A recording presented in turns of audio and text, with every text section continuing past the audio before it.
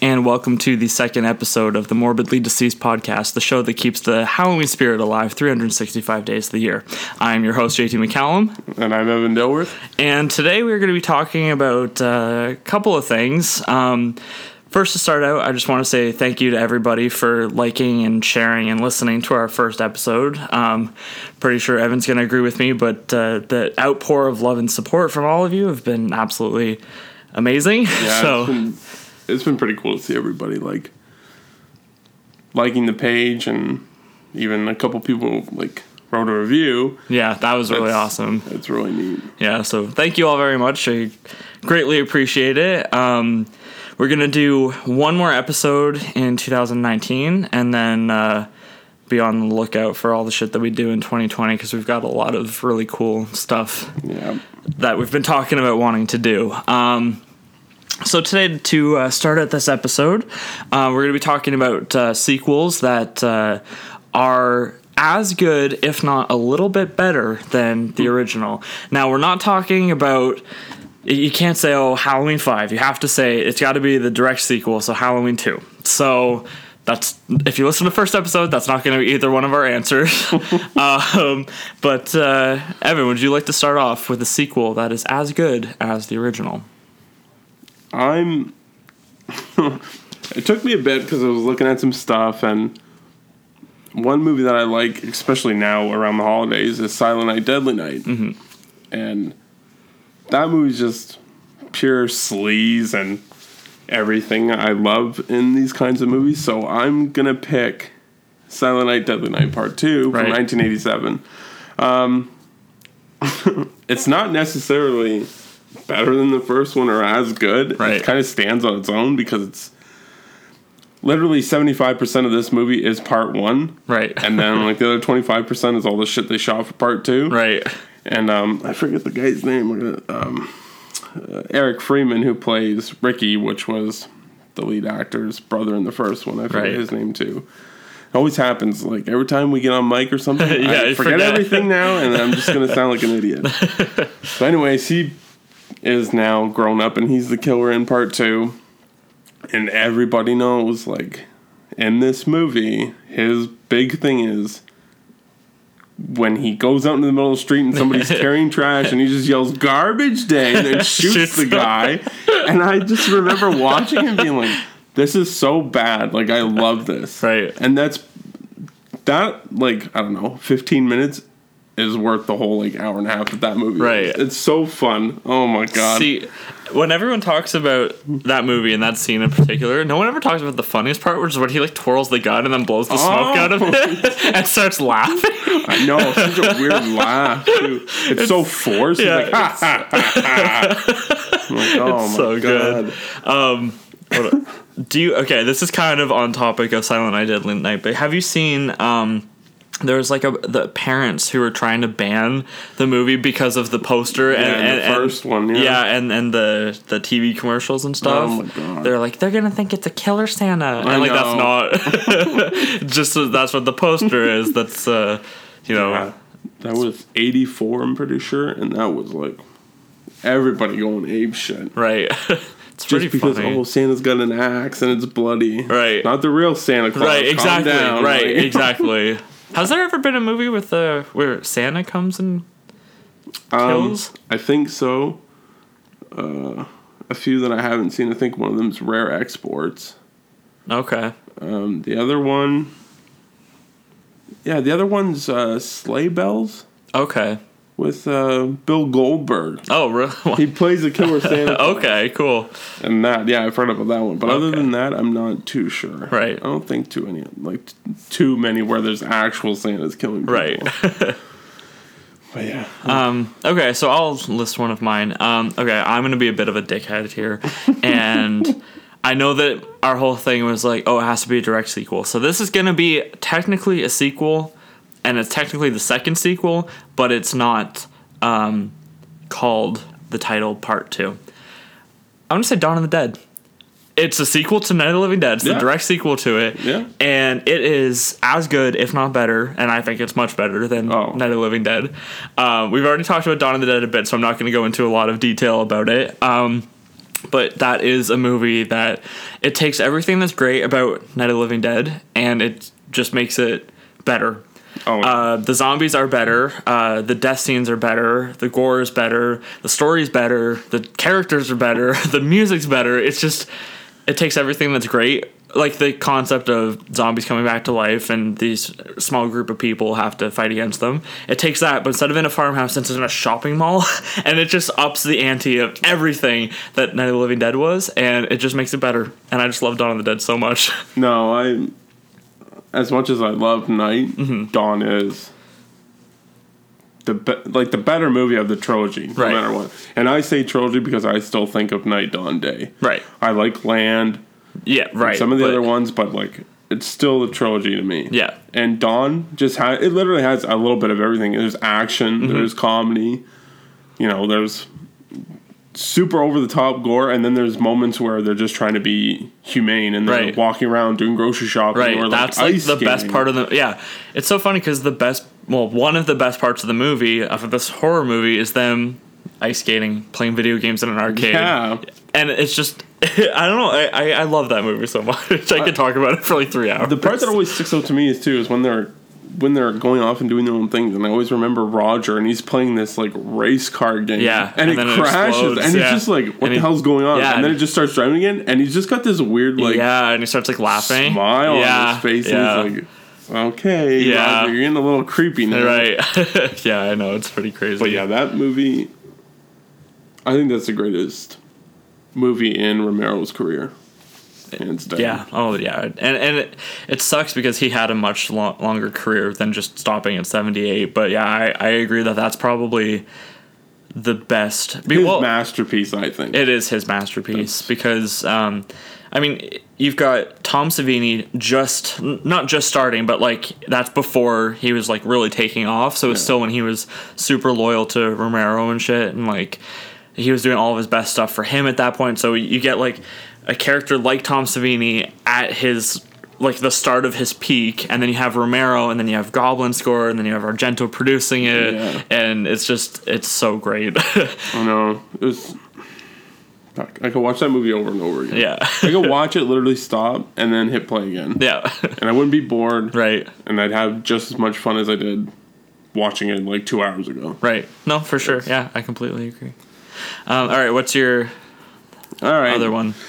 So my other one is Friday the 13th Part 2. I was going to say that as well. Okay, good. 81. Yeah. Steve Miner. Who went on to direct Halloween H2O. Yeah. So he dabbled in two of the big three. I like it. It's not better than the first one, but it introduces Jason. And properly introduces Jason. Because for those that don't remember, Jason isn't the killer in the original Friday the 13th. It's his mom. Jason is a child who died in the 50s. Yeah. And that's the reason why the mom went on the killing spree. That's the reason why when the people try to reopen the camp, she goes back, and you don't realize that it's a woman until the last 15 minutes of the movie, I think. Yeah, something like that. 15, 20 minutes. Yeah, and but everyone, and then at the end of the movie, when you think the movie's over, and Alice is out on the boat, and then this rotting corpse of a child jumps out and grabs her, and whether or not you like the movie, you have to admit that is one of the best jump scares in the history of cinema. However, once you get to Part 2, and it takes place like the next day, and I don't get that. No one ever acknowledges that Jason's just a person now, and he's been living in the woods for years. It's like, well, even though yesterday he was a child, a dead child from the 50s, and now he's he's a hillbilly mongoloid that's super pissed off, living in a dirty old fucking shed in the woods, and he's just like, now's my time, and he's been living there for years. I like it probably just as much as the first one. I mean, I like the look of him. I love the potato sack thing. Yeah. It's my stepson's favorite Jason. He calls him Baghead Jason. That's funny. It's just like he's menacing. He runs like a really weird way. He's kind of crouched over a bit, and he's just like, he's got this little like an eye peephole that he looks through. And it's just really fun, too, because although, like, her name's... Ginny? No, her name's escaping me. Talking about the actress? Pamela Voorhees. Oh, yeah, the actress. Betty... I don't know why this is... Shit. Why did this happen? Betsy Palmer. Jesus Christ. Oh, my God. And this is going to be the last episode of More Really to See because we're obviously fake fans. Holy shit. She's crazy in it, and I loved her performance, but then when, what's his name? John Fury, who plays Jason, did a great job, and, you know, spoiler alert if you haven't seen the movie, like, his jump scare at the end, too, when you first see his face without the sack on, is just... I think it's as good, if not better, than the part one ending. You see the kid's face, and it's like, yeah, it looks messed up, but he's got, like, tufts of hair. You just see how, like, deformed his skull is, and the menacing, like, growl or scream he has when he grabs. Yeah, and he comes breaking through the window. Amy Steele. Yeah. It was just, like, that was... as you said, just as good as the first one. Right. But I also liked it, too, because the campground... Well, obviously, it's still, like, near Camp Blood or whatever, but I love the cabins, and I love the area that it's in. So, like, he could be behind anything. He could be hiding somewhere. But I really liked when they were running around that area, because it just seemed... it just seemed like a lot of fun. Right. And I have fun watching it still. And it just sucks because I know a lot of it, like, all the movies pretty much suffered from MPAA. Mm-hmm. So a lot of the shit and people getting killed is all cut out. And and sucks. It did something like a lot of horror sequels do, where it takes something familiar from the original movie and then it does it in a different way, like more extreme. So in part one, you have Kevin Bacon getting the arrow through the neck after having sex. Then in part two, you have the couple getting impaled. Oh, yeah. You know, right? Like it's a similar thing, but done a little bit bigger, right? So, and I love the last 10-15 minutes of part two when she goes to the shack and she puts on the mom's sweater and stuff. Like, you can't not be captivated by that when she starts to do up her hair like Mrs. Voorhees, and then that whole like, oh, you've done your job, Jason. And you just see him, he's like, he's like super confused by it, but he's like, maybe it is my mom, right? And like, it's that scene is so good that they start out Friday the 13th part 3 with the last 15 minutes of part 2, because they're like, remember this was a better movie, everybody. So they pretty much did that throughout, I think, the whole series. Right. The next one started from the last 15 minutes of the previous one. Right. And yeah, I like that. I like that little recap, and then even part 3. I know, skipping ahead, but that leading into part 3, and you just see him kind of like shuffle away on the ground. Like, all right, here we go. Yeah. And then the part that I love about part 3 is when it's just Mrs. Voorhees' head, and then the theme song kicks in, the disco theme, and then Friday the 13th comes out one eye and part 3 comes out the other eye. It's so great. I'm sitting there and I'm like, this head's gonna move. Right. It's gonna blink. Or it's gonna open. At all. And I'm like, what the fuck? Yeah. I'm waiting for that, and it just never happens. It's so good. Yeah. Yeah, if you haven't heard the Friday the 13th part 3 theme, go look it up, because it's tremendous. It's like the perfect dance song. I know, it's so good. Okay, so for my second one, okay, this one isn't... Okay. Do you consider Gremlins a horror film? Yeah. See, I was going to put Gremlins 2 on my list, too, so let's talk about it. Okay, so first of all, let me start off by saying Gremlins 1 is one of my favorite movies of all time. It is the perfect movie to watch at Christmas, because I love movies that are like a little bit of everything, kind of like Dawn of the Dead. It starts out, it's like a fun, happy adventure family kids movie, and then it turns into the craziest fucking shit, and nobody expects it to happen, because it's like, oh, it's Spielberg, and he's going to make a cute... This is coming off 2 years off after E.T., right? Yeah. So everyone's like, oh, it's like gonna be a cute thing. He gets it for a pet, blah, blah, blah. And then, like, it's a literal, like, 1950s sci-fi movie, because it's, like, these things come from this cute little thing, and then he multiplies, and you're like, oh, it's gonna be goofy and wacky, and then like, no, like these little shits are like, they fuck your day up. You can see them being little shitheads. Right. Right off the bat. And then they turn into these disgusting egg things, and then they come out as these horrible monsters that we know as gremlins.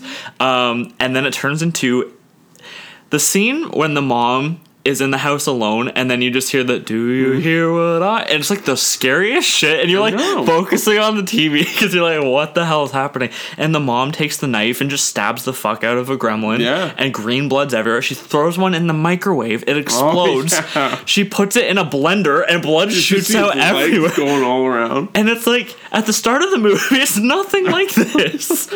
But anyways, Gremlins. Oh, and then there's that hilarious scene where the bitch from the bank, the old lady, she gets launched out of her fucking chair because the gremlin. She has this. She's like an old lady. She has the chairs that ride you up the stairs. I forget what those are called. Yeah. And the gremlins turn on the speed to like 1,000,000%, and she gets launched out the window. I know, and it's so funny. But yeah, so I consider Gremlins. It's a kids horror film, but it is a horror film. I definitely say. But Gremlins 2, yes, might be one of the greatest movies of all time. If not, definitely one of the greatest sequels of all time. I think it's way better than the first one, and I love the first one too. Right. Dante came back to direct, Joe Dante, and he pretty much brought the cast that survived back. Yeah. And then we have like Christopher Lee. Yeah, Christopher Lee's in this movie. The head like scientist when they're in the testing lab. And he's just so menacing because I remember the two twin brothers are like, oh yeah, we found something and we'll show you. And they put the music on and it's Gizmo dancing. Yeah. And he's just kind of, Christopher Lee's like, all right, we can't let it, out of our sight. And he tries to run off and he just grabs him. I know. And the way, I forget what he says, but the way he says it, I'm like, holy shit, like I would be afraid of his hand. I'd be like, oh my God. And even Dick Miller. Yeah. Oh, Dick Miller's he's great in Gremlins 1, but he really shines in Gremlins 2. When he starts freaking out again, when the one gremlin is like swooping down and flying, he's like, it's a gremlin, he's like, it's back. Yeah. And then no one else on New York they just all walk by, no one even gives a fuck. He's like flailing at this bat gremlin, no one even notices him. It's so funny. Man. Yeah, and that movie's so great with like comedy too. Like when they go to the apartment and then like Phoebe Cates' character takes home another Mogwai that's not Gizmo, but she thinks it's Gizmo, and then it starts laughing, and Dick Miller goes, "Oh, what was that?" And the wife goes, "Don't worry, Murray, I heard it too." He's like, "Of course you heard it too." It's so good. I love that movie so much. But yeah, so it takes everything that was great about Gremlins 1 and just amplifies the fuck out of it. Like, Gremlins 1 takes place in, like, a little town. Gremlins 2 takes place in Clamp Tower, which is essentially Trump Tower. Yeah. And it's, like, this, the building of the future. And there's, like, this hilarious part where, because everything's automated in the building, and Phoebe Cates is like, oh, like, elevator, sound the alarm. And the Gremlins have taken over the elevator. Yeah, and, and they all make different noises of alarms. And then, it's just so great. I love Gremlins 2 so much. And then the gremlin that takes the drink and he gets the glasses on and then the turtleneck and stuff. And then when he goes on the TV show and then he's like, oh, now watch this, and he takes the gun and he just blows a gremlin away. And he goes, now was that civil? No. Fun, yes, but not civil. And then when they're in the stock market area, the gremlins are smashing the table. They're like, buy, sell. And then he's on the phone and he's like, oh, do whatever you want, but we're advising our clients to put their stock in canned food and shotguns. And it's so great. He's like the funniest character. And then of course there's that moment of absolute fourth wall breaking where the film gets interrupted because the gremlins destroy the film. And could you imagine seeing that scene in the theaters in 1990 when it came out, because that would be amazing. That would be cool. And it's Hulk Hogan, isn't it? Yeah. So what happens is the film gets completely destroyed. It starts to like shake a little bit as Christopher Lee's talking, and then it just completely dissolves, and then it's a blank screen. If you're watching it on DVD, you're like, what the hell? But if you're watching it in the theaters, that would be amazing, because then you just hear Gremlins start to like talk, and then they start doing like bunny rabbits on the screen, and then one of them, she goes, "Oh, Abraham Lincoln." He turns like a perfect looking Abraham Lincoln. It's so good. And it's so funny. And then it cuts to Hulk Hogan in the theater, and he's like, "What, Gremlins in this theater?" And he stands up and think so, brother. Yeah, starts ripping off his shirt. It's so good. And like, this sounds ridiculous. It sounds like it shouldn't work, but Gremlins 2 works on every level. And like, no one remembers how good Gremlins 2 actually is, but Gremlins 2 is actually so good. It is fun. What were you gonna say? I can't remember if it's the first one or the second one when they do when they talk about Gremlins, and it's Leonard Maltin. It's John Landis. It's Leonard Maltin. Yeah. But everyone, okay. Do you get them mixed up too? I swear to God, dude. Every time, it doesn't matter how many times somebody's like, "Oh, it's not John Landis." When I watch, I'm like, "That's John Landis." Okay. There are interviews of John Landis with Leonard Maltin because they're actually friends, and they're like, "Why does everyone think that we're the same person?" And they're like, "We're white and we have beards. That's it." They look almost Okay. So the first time I was introduced to John Landis was through a documentary called The American Nightmare. Have you ever seen it? Yeah. Okay, it's fantastic. And when he came on, I looked over to my dad and I'm like, "Is that the guy from Gremlins 2?" He's like, "No, that's John Landis." And then like at the start of the Star Wars VHS tapes, it was Leonard Maltin introducing George Lucas and stuff. And then I was like, "Is that John Landis?" And I was like, "No, that's Leonard Maltin." So yeah, and then like when John and Leonard Maltin are talking together, I forget who it was, but like some celebrity was like signed an autograph to Leonard Maltin, said to John Landis, and like I don't know why they do look very similar, but like everyone gets them mixed up, so that's so funny. God. But yeah, Leonard Maltin and Joe Dante actually knew each other when they were 12. Because they used to go to the same like horror sci-fi conventions and stuff, so isn't that really cool? That is and then like one became a filmmaker, one became one of the best film critics. And then yeah, and he didn't like Gremlins 1, so Joe's like, "All right, come and be in Gremlins 2 and get killed by them, asshole." So I just think that's so funny. Here's what I was gonna say. The Gremlins 2 novelization, I got it at a horror convention, and I haven't finished the actual book, but I had to skip to this part because I'm like, how would they do, like, how do you write like, oh, and then the film breaks and blah blah blah, right? It's even better. The brain gremlin kills the narrator of the book, and the brain gremlin starts narrating the rest of the book. That's incredible, right? Oh my God, like that's so great. Read that now. It's so great. Okay, what's your third? And then we'll probably, unless you have way more, or is this? How many more do you have? I think we do one more, and I think it's. We'll both talk about it because I think we both just said, and it is Return of the Living Dead. Oh yeah, 2. Okay. You know what? I actually have a couple more, so we'll keep going until we're done stopping. From '88, Ken Wiedenhorn directed. It is just as fun, maybe a bit more fun than the first one, because the first one is a horror comedy. Right. This one is a comedy horror. Oh, for without a doubt. I mean... Yeah, there's way more emphasis on the jokes and stuff in this one than in the other. What are their names now? Thom Matthews comes back, and I can't believe James Karen? Yes. Is that the... I believe so. Please tell me I didn't screw up that name. Yes, James Karen. Okay. And they come back, and it's as if nothing's ever happened. They're literally playing the same characters, but they're grave robbers. They have the same lines. The whole thing is like this one woman has like a bracelet on, and he's like, "Oh, how about your girlfriend? I bet she'd like this." And he's like, "I can't do this." And he's like, "Oh, you better watch your tongue if you like this job." And Thom just goes, "Like this job," and it's awkward, and he just sits down, and I'm like, they're literally repeating the same thing, right? Which was obviously intentional, right? It's just so fun. And even the zombies, oh my god. The zombies are hilarious. Like, the zombies are great in Return of the Living Dead 1 because, like, they don't realize that they're being funny necessarily. Like, it's exactly what you're saying. Return of the Living Dead 1 is a horror comedy, whereas this one's a comedy horror. Yeah. So in part 1, when there's, like, when they kill them and they're like, send more paramedics. They just want to eat more and shit. Like, that's funny. When I first seen that they talked, I was like, this is so different. Oh, for sure. They're just like, it's not like... They're like, it's full paramedics. Send more cops. Yeah, it's so funny. And I always remember from the first one, to go back, the police show up and they're like, set a trap.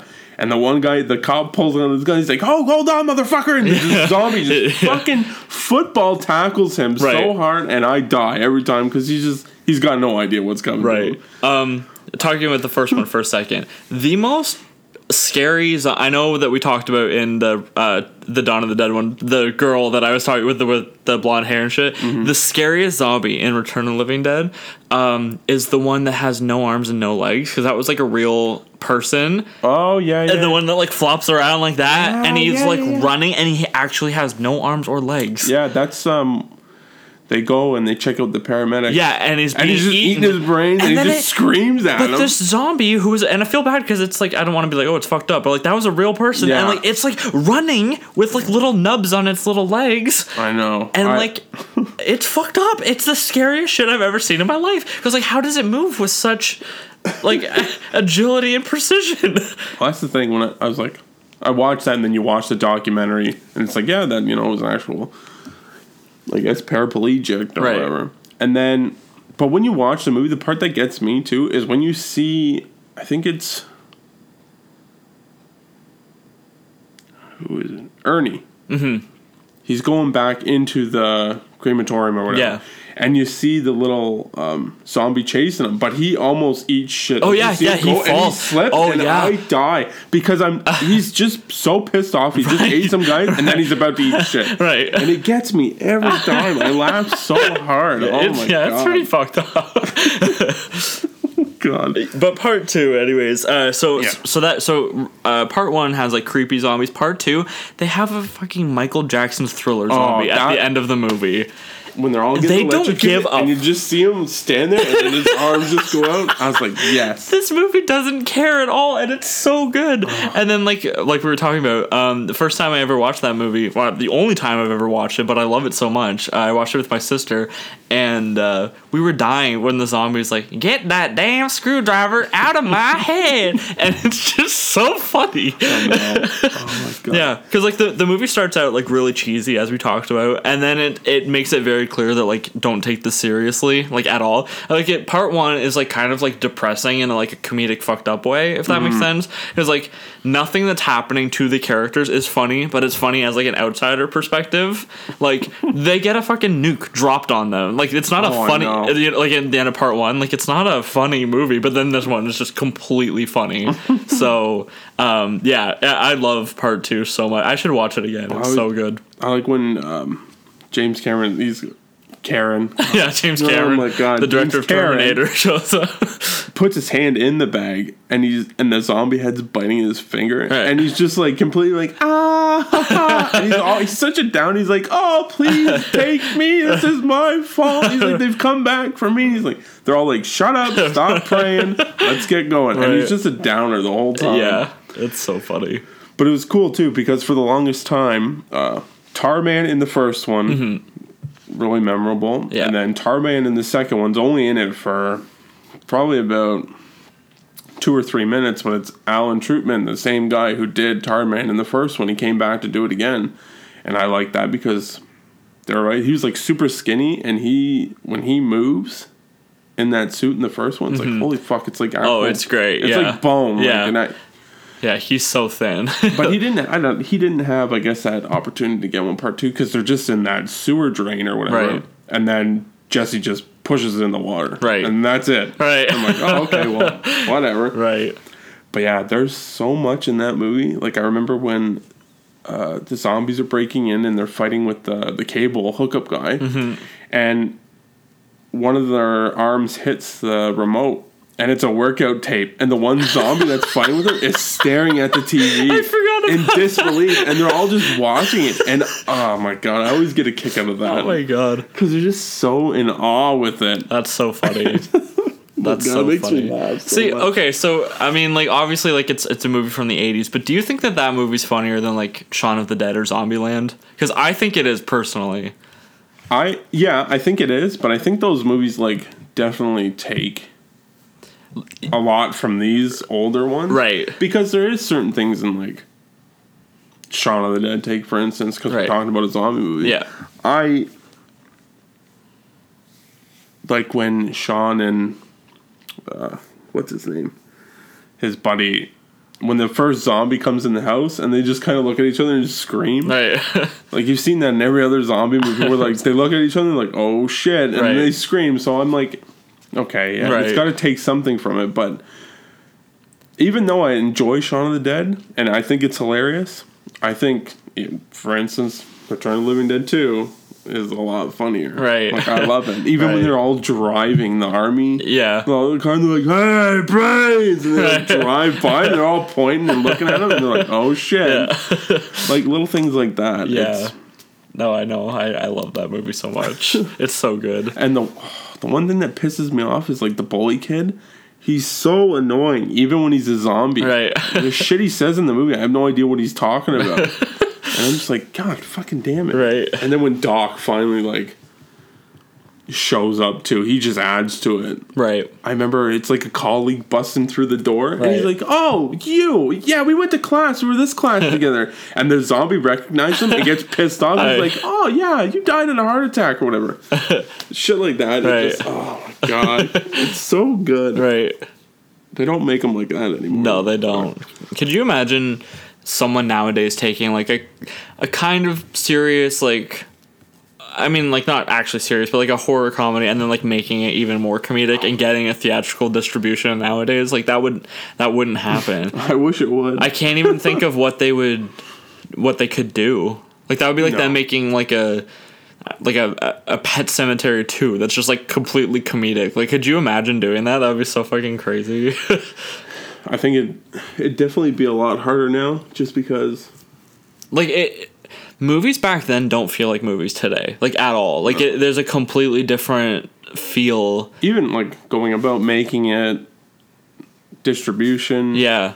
Like, look at Romero. Yeah. He pretty much like, fuck school, film school. I'll do everything on my own. Yeah. It's so funny that, and it's a different feeling than other movies you watch from that time. Even his movies. When you watch other people's movies, it feels different. Yeah. And not in a bad way. No, it's just, it's because back then, filmmakers had their own stamp, like their own signature, and just be like, yep, this is a George Romero movie. And they're like, I'm going to, especially George and especially like John Carpenter, were like, I'm going to, fuck it, like this, I'm going to have the shit, and if you don't like it, you don't have to watch my movie. Yeah. Whereas like a lot of other people, especially when you got into the studio systems, you had to succumb to studios with their notes and shit, right? Mm-hmm. Like Romero and John Carpenter especially were just like, fuck it, like they'll get distribution through the studios, like Universal with Halloween 2 and 3, I believe they were involved in, I believe.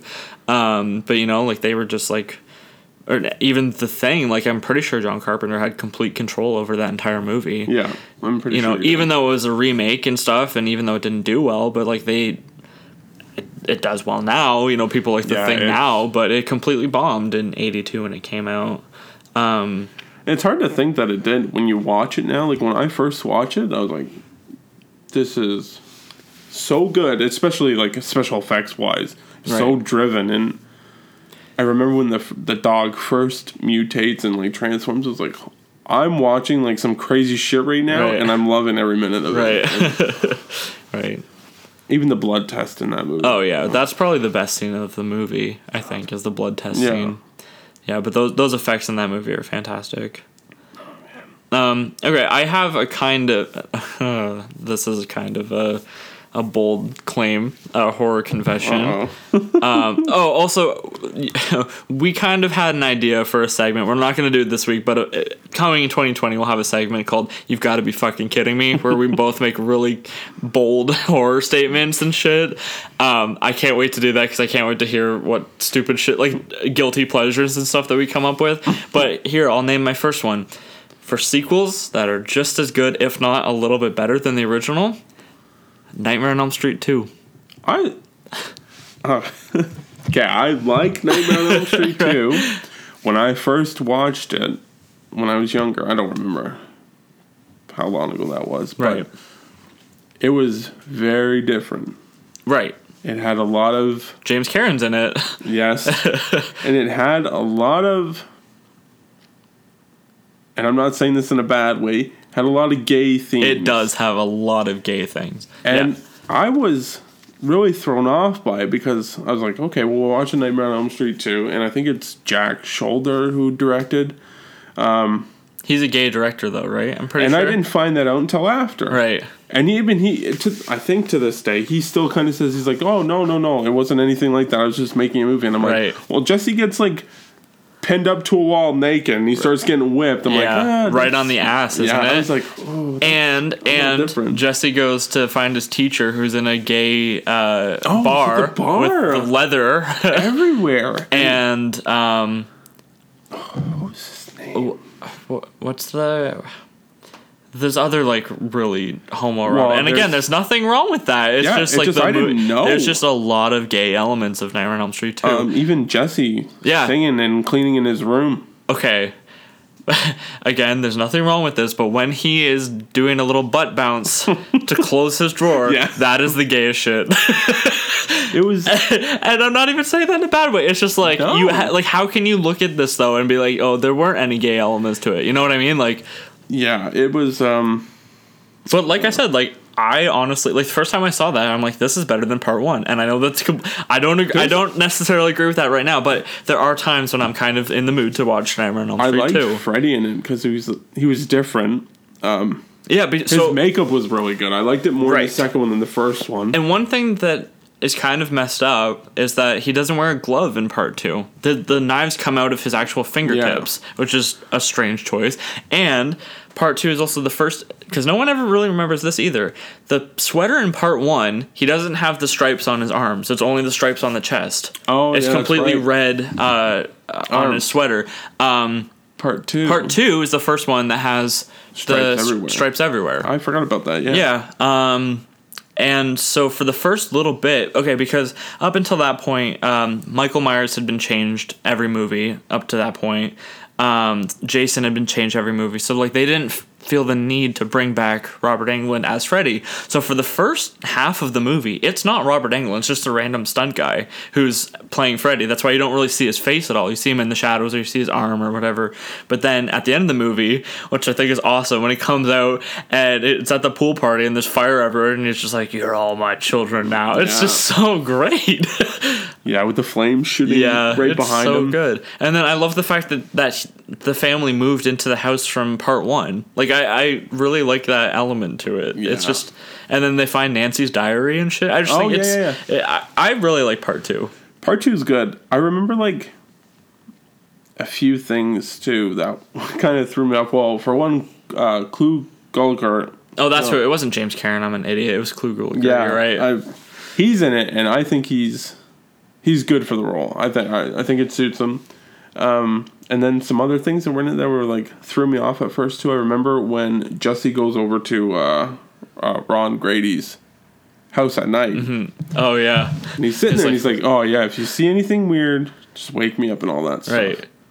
And some weird shit starts happening. Or no, Jesse wakes himself up, and then he's leaned up against the wall and he's laying on the ground, and you see like an imprint on his stomach, and he's like, "He's inside of me," and all that stuff. And I was like, yeah. And then later on in life, I was like, okay, and there is a part I believe too where because the guy's like, you have a smoking hot blonde trying to sleep with you, and you want to sleep with me. Yeah.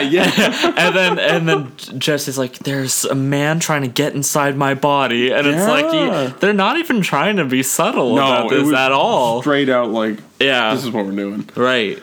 And that's another thing too. Like we're talking about like filmmakers having their stamp. Like that script would have to go through so many different people now and be like, oh, you can't really have all this stuff. I don't think it would get made now. It wouldn't, and that's the unfortunate reality. Unless it was like unless it was all positive. Like, sure, I'm not saying it wasn't positive back then, but if it was like more. But it would have to be like super gay. Yeah. If that makes like that would have to be the point of the movie instead of like an underlying theme. Yeah. It would have to be the point of the movie. Like straight out, that's what it is. Right.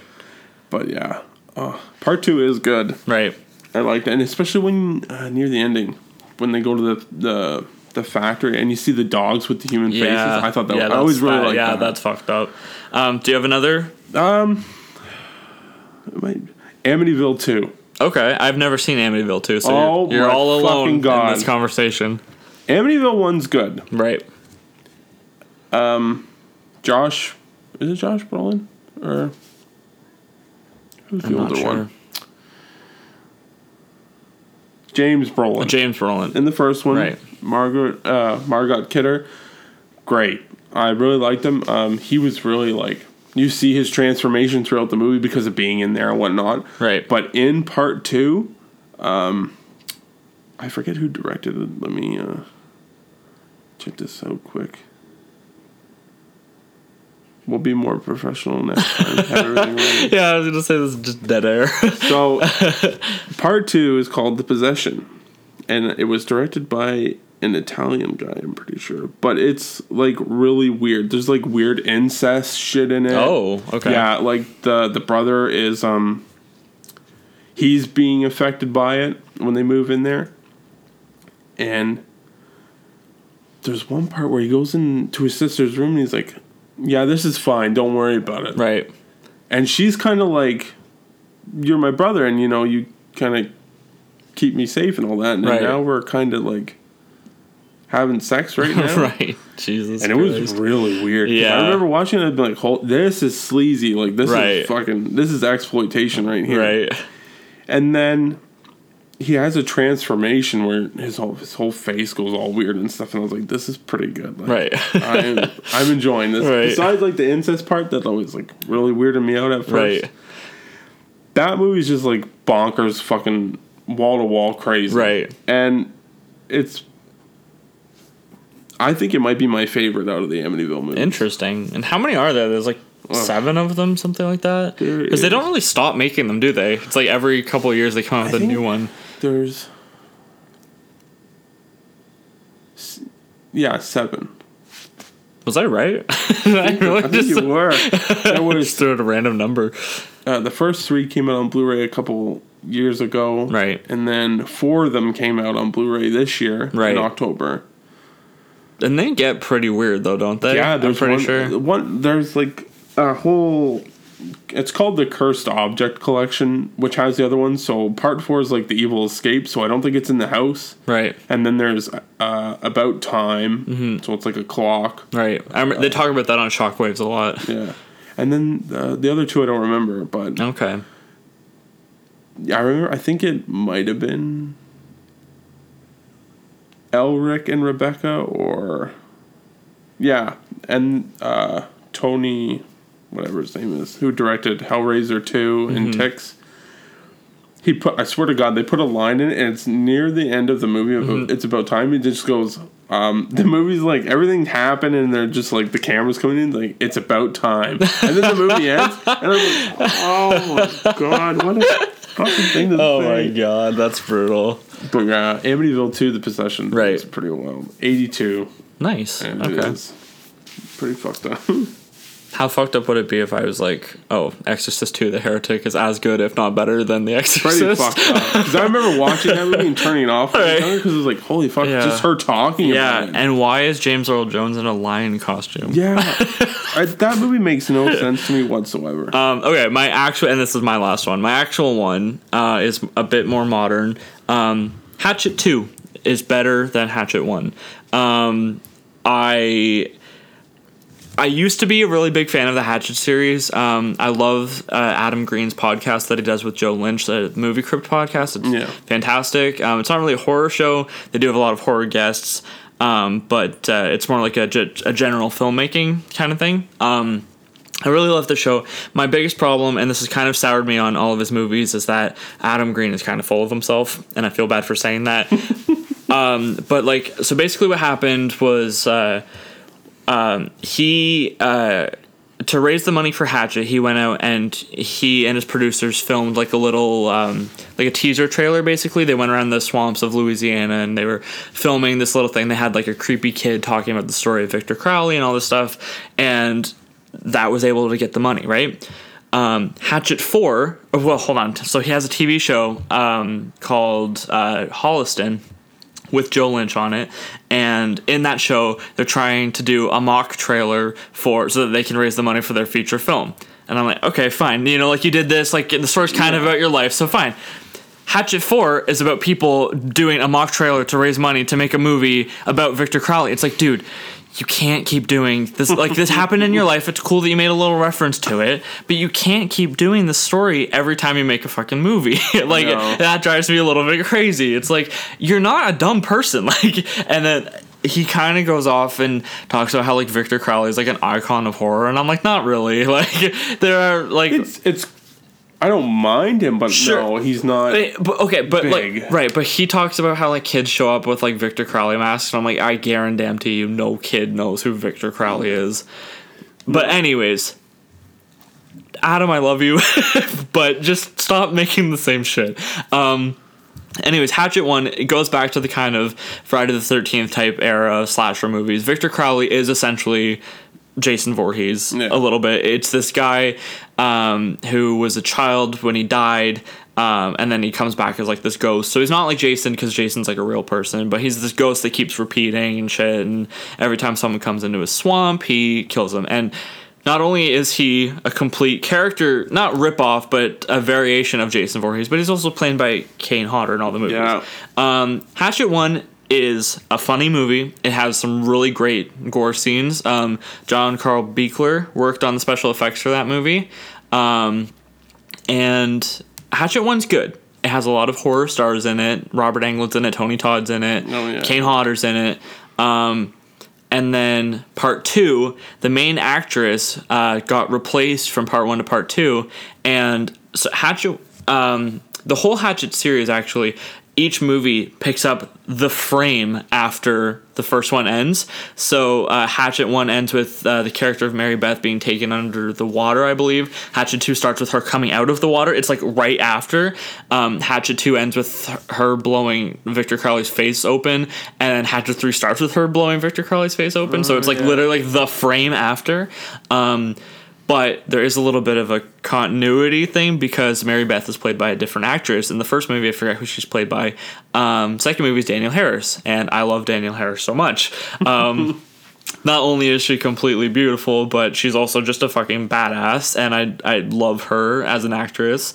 And she really shines in Hatchet 2. Hatchet 3 I don't really like as much, but 2, whenever I would have like friends come over and they're gonna spend the night and shit, I'm like, we're watching Hatchet 2. It was either Dawn of the Dead or Hatchet 2, because I'm like, this movie is just so great. And everyone's like, well, I've never seen Hatchet 1. I'm like, fuck it, you don't need to watch it. I'm like, it's just a killer in the woods, like, let's enjoy this. Hatchet 2, I don't know when the last time you saw Hatchet 2 was.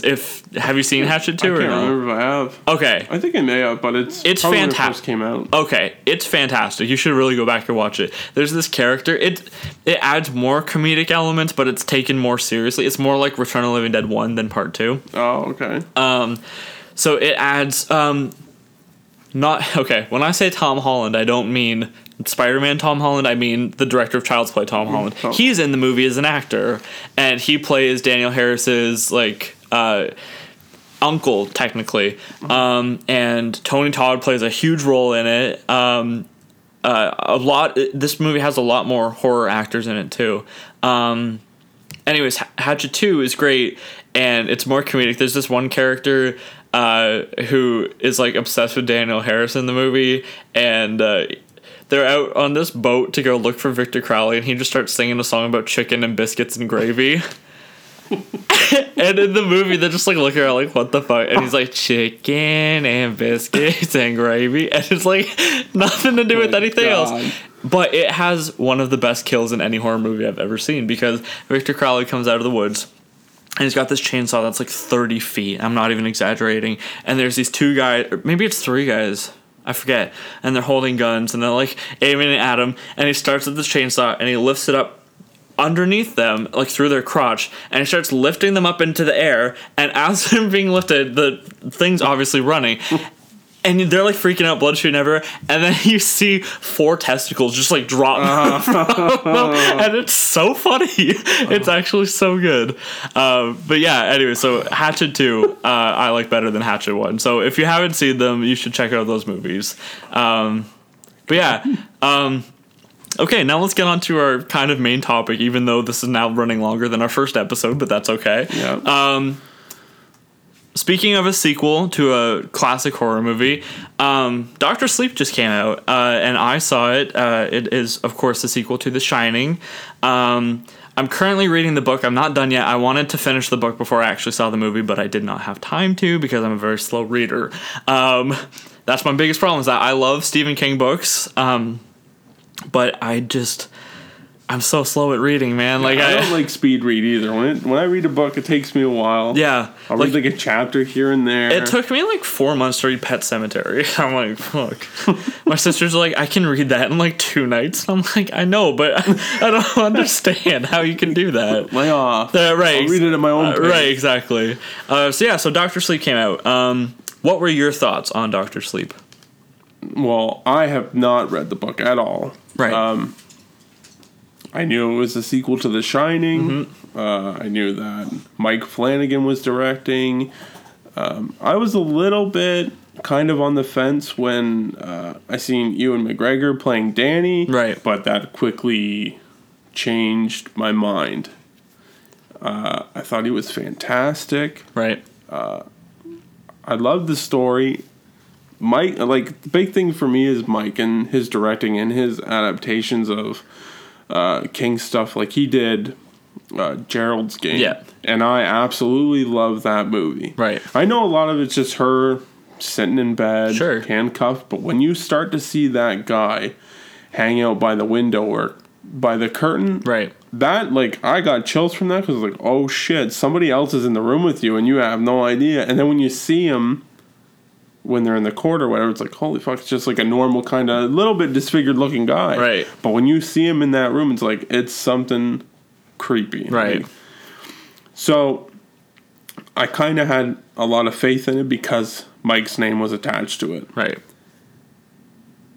Pretty much start to finish, the runtime I didn't notice. Right. I enjoyed every minute of it. Right. There's a few familiar faces. Mm-hmm. I can't remember the guy's name, but like I said, the guy who played Lurch in the Addams Family movies, he has a small, well, kind of small, right, medium part in it. It was good to see him, and then, yeah, like the original Danny comes and I has didn't a notice cameo. that. Yeah. Yeah. Yeah. I didn't see it. JT told me. I was like, oh, shit. Yeah. I didn't even know. Which, as we were talking, I thought that was really nice of them to include him in that movie.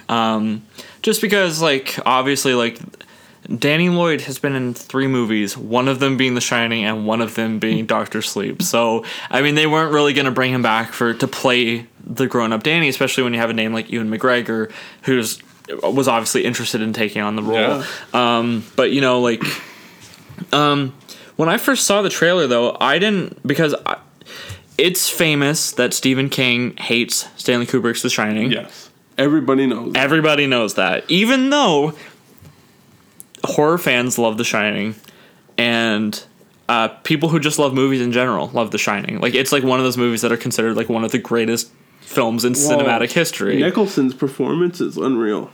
Oh, yeah. You see him normal, everyday dad, and then he just slowly starts to break, and you see him start to get pissed off, and then he just loses it. Right. And it's like a transition that's done very well. Right. Yeah. I actually just rewatched The Shining last night, and they did such a good job with the recreation of the Overlook Hotel. Not super spoiling it, but it's in the trailers. Danny has to go back to the Overlook Hotel in Dr. Sleep, and they do it so well. Like, it's so good. There was one thing that kind of bothered me about the movie, is that when Danny goes to get the job interview, when he's in the when he gets off the bus and he goes for the job interview, that office is just like the office that Jack goes to in the Overlook, and like right down to the pictures on the walls and the stuff on the desk. And it's like, okay, I get the parallel that they're making, but at the same time, like, we are going to the Overlook later on, so like, don't reference this right this second. You know what I mean? It was just kind of took me out of the moment, like the movie, for a bit. I think when I first saw that, I was super excited because I was like, okay, and I didn't think it was at the hotel, but I was just like, it's kind of cool to see Nicholson in that same not same scenario, but same area, right? And then here it is, how many years later, Danny is talking to somebody, and it just I like when they do things like that, like subtle little things to bring you like something to make you think about the first one or the original, right? And I was like kind of in awe when he was just sitting there talking to the guy, and I was like, holy fuck! I was like. Right. Nicholson was here so many years before. Right. Like, oh, man. Right. I loved... So, like... I really love the book. It's not a scary book necessarily the way... But it's funny because I don't even really think that Stephen King books in general are scary. Does that make sense? Like, I think that they are... That's the thing, right? Like, especially for us.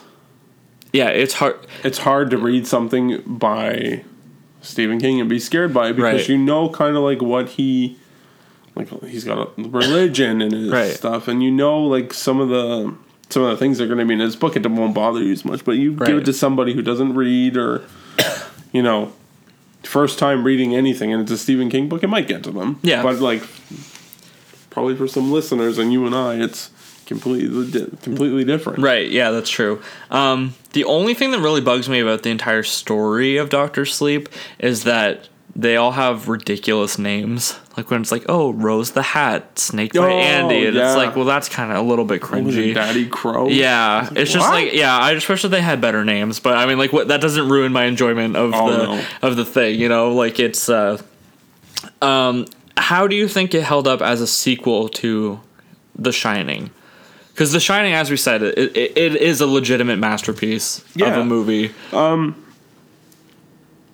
There's times where it's its own movie. Right. You can tell you're watching something at least related to it, but then there's other times where I'm like, this is like full-blown sequel to The Shining. Right. And, you know, except for the fact that they go back to the hotel. Like, obviously, when they're there, it's like, yeah, this is a sequel. But there's little things, I think, Ewan McGregor was doing in the movie where he was either trying to like not remember The Shining or like gets a bit spoilery right when he has the boxes to put things away like, which I think is so cool. Like that's such a cool thing when it's used later on. I was like, oh man, not to give too much away, but there's one part in the movie where like a bunch of shit comes together and it's just I cannot help but think of The Shining. Right. And it was probably one of my favorite moments in the movie. Right, for sure. And like again, I don't like Ewan McGregor that much. Like I know him as Obi-Wan, but I think this is my favorite thing he's ever done. Yeah, no, he's really good in it. Like, it was phenomenal. Yeah.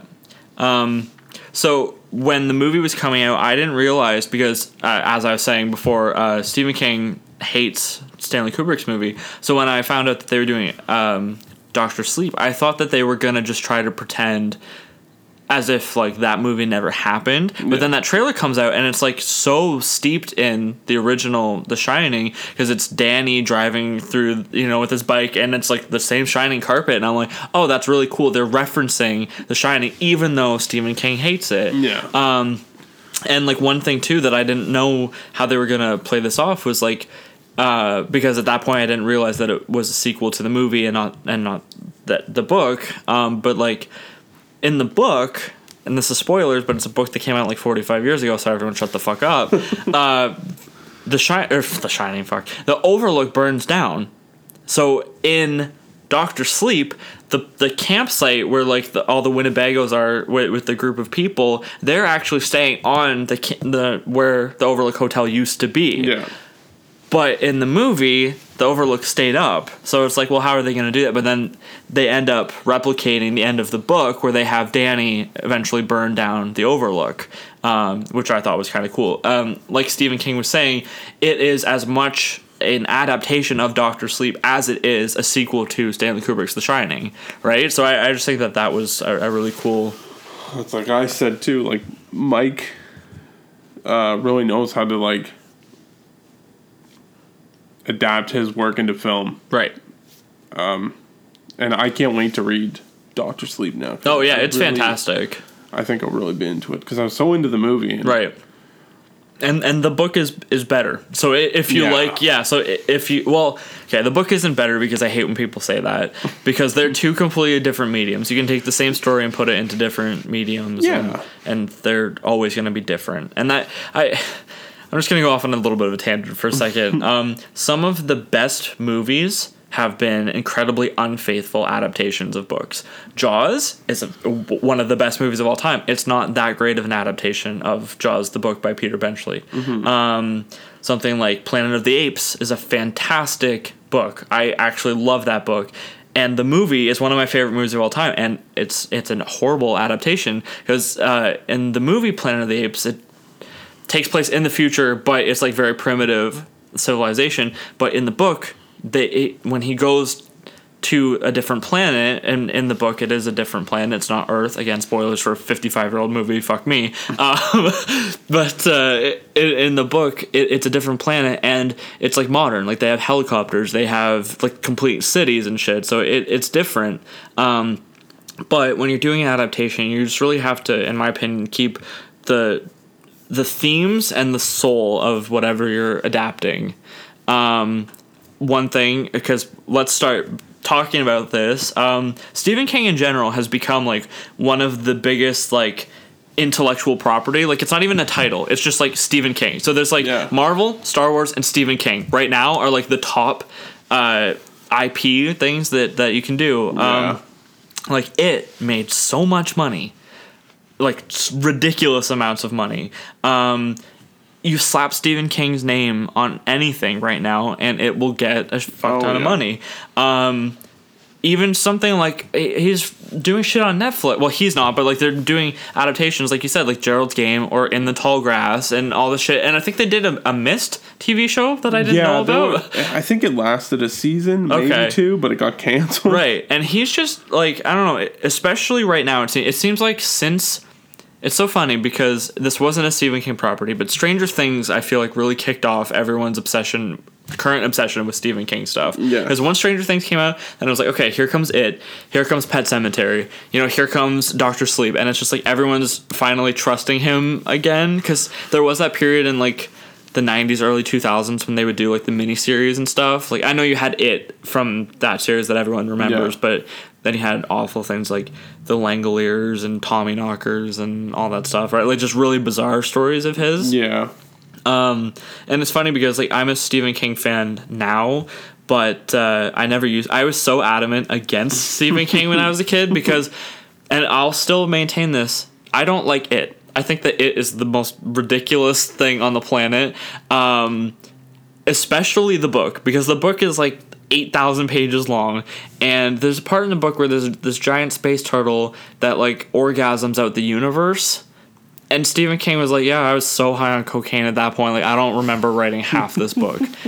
And it's just like, well, why do you people take this so seriously? Like this man was fucked out of his mind writing this book. Very weird. It's just bizarre, and I think that people have different memories of what It actually is, because like everyone remembers it being a creepy clown. No one remembers that it's a giant spider at the end of the movie. You know what I mean? Like it's always like, oh, it's a creepy clown that kills people. Yeah, but not really. You know what I mean? Yeah, exactly. Right? Like I just think that everyone has these like childhood memories of it being really scary because they probably like, covered their eyes and watched the retarded stuff happen. But like I don't know. I don't really like that story. But I read Pet Sematary. That was the first Stephen King book that I read, and then I read The Shining, and his other books that haven't been made into movie. Well, there was technically an adaptation of. It's called Bag of Bones, and that one's actually really good. That was really good, and it had Pierce Brosnan. Yeah. Okay. So I haven't seen the movie. Is it good? It's a mini series. Right. It was on A&E, and I actually really enjoyed it. Right. Okay. Good. He put on a good performance from what I can remember. It was on TV so long ago. Yeah. But the book is really. Honestly, I have to read the book for that still, but the show I think you should watch. Yeah, for sure. My current top 3 Stephen King books from what I've read so far is Pet Sematary #1, just because I don't even know what I love about it. I just love Pet Sematary. I hated the 2018 or 2019 adaptation? Was that 2019 for Pet Sematary? Or was that 2018? I can't remember. Oh Jesus! I think it was. Did it come out this year or last year? This year. Okay, then 2019. And then I actually really like the 84 Pet Sematary. Or was it 86? I think it was 84. Okay, yeah. And the book is great. So much better. It really is. And yeah, but then I also love Bag of Bones, like I said, it's probably my number 2, and then Dr. Sleep those are my top 3 Stephen King books. But I used to be so adamant. I'm like, Stephen King sucks. And like, I didn't even read Stephen King, and I'm just like, his shit sucks. It's boring. It's long. Because I'd always heard like, oh, there's like 8 million characters that you have to remember and follow. And like, he does kind of do this thing where he created a fictional town of Castle Rock, which is now a TV show. So that's another which IP. Is absolutely incredible. I've only watched the first episode. Fuck, it is so good. And what I love about that show though is that it's not an adaptation of one Stephen King story. It's an adaptation of the Stephen King world. Yeah. And I just think that's super cool. I like that they're doing that. Yeah. What was the other one? I loved Graveyard Shift, the book. Right. And the movie. Right. I think I haven't read that yet. Brad Dourif in the movie, he played a really good. He was the exterminator for the rats. Right. And the other one, Christine. Right. I really liked Christine and Carrie, actually. I really liked Carrie. Right. I haven't read a lot of it. I've read a few things. One thing that kind of... I wasn't upset by it, but I wish they did. Like, Carpenter adapted Christine into the film. But the one thing that I kind of wanted in it was... in the book, when you're reading it, it's a demon in the backseat talking to Arnie or whatever his name is. I forget. I would have loved to see that in the movie. I think that would have been really cool. Right. That's probably the only complaint I have about that. Other than that, the movie's good and the book is really good. Right. And I really enjoyed both. And then obviously George Romero was he did a bunch of Stephen King stuff. Well, Creepshow was his and Stephen King's brainchild together. I think Monkey Shines. Monkey Shines was a King book. I think it might have been. And he directed it. And then he also made Dark Half. Dark Half is so good. Right. I haven't seen that movie, but I have that book. I have to. Because every time I go out now, I'm like, oh, I need to buy more Stephen King books. So, and then he was also George Romero was also supposed to do Pet Sematary. Pet Sematary. Yeah, because Richard Rubenstein produced it, and Richard Rubenstein. I always thought that was weird because they were partners, like him and Romero. Right. And then you see his name, but no Romero. Right. I'm pretty sure they had a falling out. What, did he produce Day of the Dead or no? Oh, wait, no. I forget if he did or not. Did. I feel like they had some sort of falling out, but that's just complete speculation and bullshit on my part. But yeah, and then Romero was supposed to direct a version of The Stand, which was Stephen King. I'm pretty sure that's his longest book. I remember reading a little bit about that. Yeah. That would have been interesting. I think I would have liked to see what he would have done with it. Yeah, but again, I haven't read the book yet, but apparently it would have been too long for a movie. Oh, yeah. You know what I mean? Like, there's like so much. And I'm pretty sure Mick Garris directed the TV version of that. Yeah, he did. And Stephen King and Mick Garris must love each other because they do so much shit together. I mean, he's done The Cat People or Sleepwalkers. Yeah, he did The Shining, the miniseries of The Shining. Yeah. Yeah, they go hand in hand, I think. Yeah, for sure. But I think Mick Garris is like, he really likes King and he really likes his work, and I think like even Mike Flanagan, he really likes his work. Yeah, so he's gonna try and adapt it like the best way possible. Yeah, for sure. Yeah, well, like closest to the book as possible, right. Because if you go off and make like whatever the hell you want, which has been done with some fucking adaptations and just a shithole movie, but the book is obviously better. Right. I think if you go way too often, it's just like, well, why would you want to watch anything like that again? Then if they're not going to keep anywhere close to the source material, right? Yeah. And Mike does that, and Mick Garris definitely does that. Oh, for sure. And I haven't actually seen the miniseries of Shining, right? And I have to watch it still. Yeah, I've never seen the whole thing, but it's definitely interesting to compare the two because, like, on one hand, one thing that I thought was cool was that the hotel that Stephen King stayed at that inspired The Shining, they actually shoot in that hotel in the miniseries, which was different from obviously the Kubrick movie. And apparently that place is haunted as fuck. Yeah, like, super haunted. Yeah, and I would like to. That would be so cool to go there. Yeah.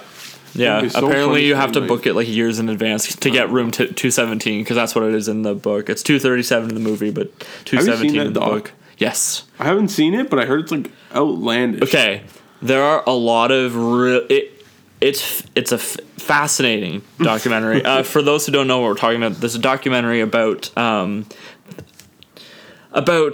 basically it's people's perception of the film The Shining. It's called Room 237. And it goes off into people's theories about it because, as I'm sure all of you who've seen The Shining know, there's a lot of shit that you can pay attention to or ignore. You can either work the story just for the story, or you can start to pay attention to everything else that's happening in it. And it brings up so many details. Like, these are people that watch this movie every day for like a year, right? And are just nitpicking and pinpointing and finding out the craziest shit.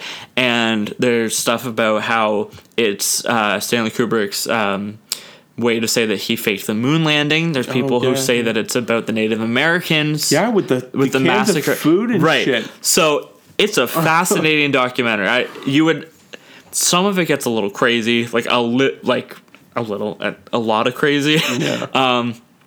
But the entire movie is completely fascinating, regardless of whether it's crazy or kind of true or whatever. The whole thing, you are just gonna sit there and watch it and just be like, "That's really fucking cool." Everything is such an interesting thing that they talk about in that movie. Yeah, I'm gonna have to watch it now. Yeah, for sure. Do you have any other points to make, or should we wrap this episode up? Go and see Dr. Sleep while it's still in theaters. Right. Support it. Yes. It's good enough to see at least one. If you're a fan of The Shining or if you're a fan of Stephen King in general, just go watch the movie. I mean, it was very good. Yeah, it's definitely worth a watch. That's all I have to say about it, pretty much. Like, I liked the movie personally. My sister, who I went with, didn't really like the movie, but she loves The Shining. But it's gonna work for people in different ways, you know. So whether you like it or you don't, just go see it. It's worth a watch. Yeah, I definitely say so. Yeah, I think that's it about. I think wrap it up for that. Okay. We've said pretty much what we need to say about it. Yeah. I have one thing I want to throw out there right now. Okay. Just because it's an Indiegogo campaign. Speaking of sequels, I'll go back and do it really quick. Jason Goes to Hell. 1993. Adam Marcus. I think he was 23, maybe 22. Right. Directed it. It's like completely different from any other movie. Anyways, they're doing a documentary on it. It's called Hearts of Darkness, The Making of the Final Friday. Okay. There's 8 days left. It is $55,260. They need $66,513. Okay. Yep. So they're close. They're close. It's going to be pretty much like what went on behind the scenes with making it, because like Sean Cunningham apparently had his hand in it a lot and fucked up a lot of shit. Right. And him and Adam don't get along anymore. Right.